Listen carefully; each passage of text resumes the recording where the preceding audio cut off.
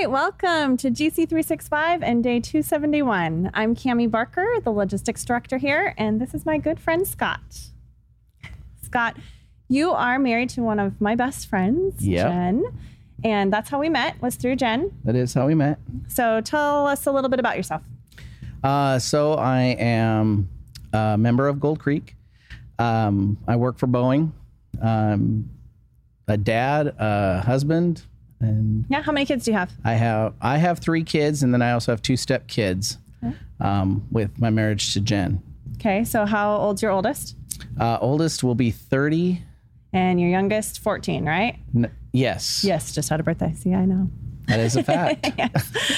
Okay, so let's just jump right into it. We're in Isaiah. If you've been following along with Pastor Dan on Sundays, we are in the Good News Effect sermon series, and we're going through Isaiah, finding the good news that's in Isaiah, and he's often pointing us towards the New Testament. He's referring to Jesus without saying Jesus. And so Isaiah's interesting. What were your initial thoughts? One of the things I noticed in Isaiah was the fact that he's talking not to them saying, this is what God told me. He's actually talking in God's voice. He's saying, come to me, and this, that kind of stuff, where it's not just... He's prophesying. He's prophesying, speaking on behalf of the Lord. Yes. Yeah, it's good. It's really good. So for those that don't know, Israel has been, I'm going to say it right, exiled. I was struggling with the word. There we go. He was prepared to back me up there, but they are exiled to Babylonia, also known as the Babylonian captivity. Yep.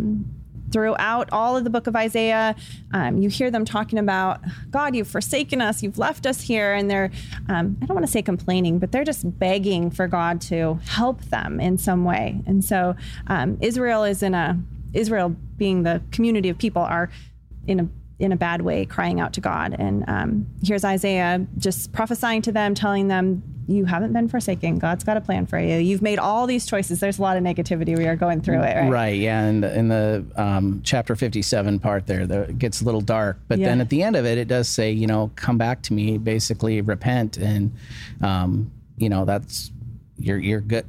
You'll get God's salvation. Here for you. Yeah, thank you. Yeah, salvation, which has got to be a foreign term to them to some degree of some of the words he's using, it can be kind of confusing. So, but I do love the pointing to the foreshadowing that he does for Jesus and the ministry that Jesus has here. So without getting into any great detail, that's Isaiah for you. Right. Or at least what we had to read, which was Isaiah 54 through 57. We're going to jump right into Ephesians and the New Testament. When I first called you about this and said, hey, this is what we're going to do, he's like, yes, the armor of God, I'm in. Right. That's what I was like. I know all about that. Yes, exactly. And there was definitely more to it. I totally had kind of forgotten about the beginning part of that, about, the children obeying the parents and the family part. Not irritating your children. Right. Yeah. Reminiscing what your mom used to tell you, and you used to tell back to your mom, don't provoke your children then. Yes, I did. I used to tell her that. I love it. We are both we have blended families right now. We've got stepkids. We've got kids of our own. You have one you've got a couple that are out of the teenage years, but you got a couple still in the teenage years. Yes. And so teenagers are harder than I thought they were going to be. Definitely. I really thought I was going to go smooth sailing. So love my kids. Definitely need a lot of prayer in this season. So I appreciate what they're saying in Ephesians. And it gets better when they turn 21, 22. Thank you for that. I appreciate that. That's awesome. They come back. They do. Okay, so armor of God. Yes. Anything in particular? I just kind of thought that it was cool that to me, it seems like a roadmap of how to pray to fight the strategies of the devil, basically. Yes. We have a lot of those in our lives, things that come up, and it's really telling us, this is exactly what you need to do. Put on the breastplate, put on the helmet, put on the shoes, grab the sword. So let's go through those. It's the truth, righteousness, peace, faith, salvation, and the Bible, the word. Yeah, and having all those available. So for the new Christian, those are some big words. There's righteousness and salvation. And what do those mean? I encourage you, look those up, dive deep into what those mean, and really seek out. That is a huge foundation of your faith right there. Absolutely. Yeah.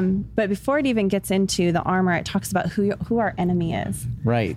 the principalities. So he caught me reading my New King James version that's talking about the principalities and powers. And he's like, that's not what the word was in my Bible. Right. It was evil authorities, I believe was the phrase that they used. In the Bible I was reading, it said the rulers of darkness. And we truly do need to acknowledge that that's who we are fighting against. Absolutely. And all of these tools that we're given with the armor of God fight those battles. They are our tools that we have to use. So thank you for that one. You're welcome. We're going to skip Psalms really quick and jump into Proverbs. That was an easy one. Right. Proverbs was super simple. Whoever plans to do evil will be called a schemer. Yep. So don't plan to do evil. Yep. And don't be a schemer.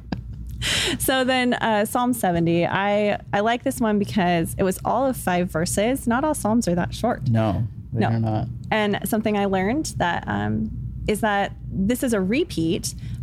Psalms 40 verses 13 through 17 says the same thing. It's referring right back to it. Right. So if this is something that David felt was important enough to pray about and to put in the Bible another time, twice, it might have been a little important. Right.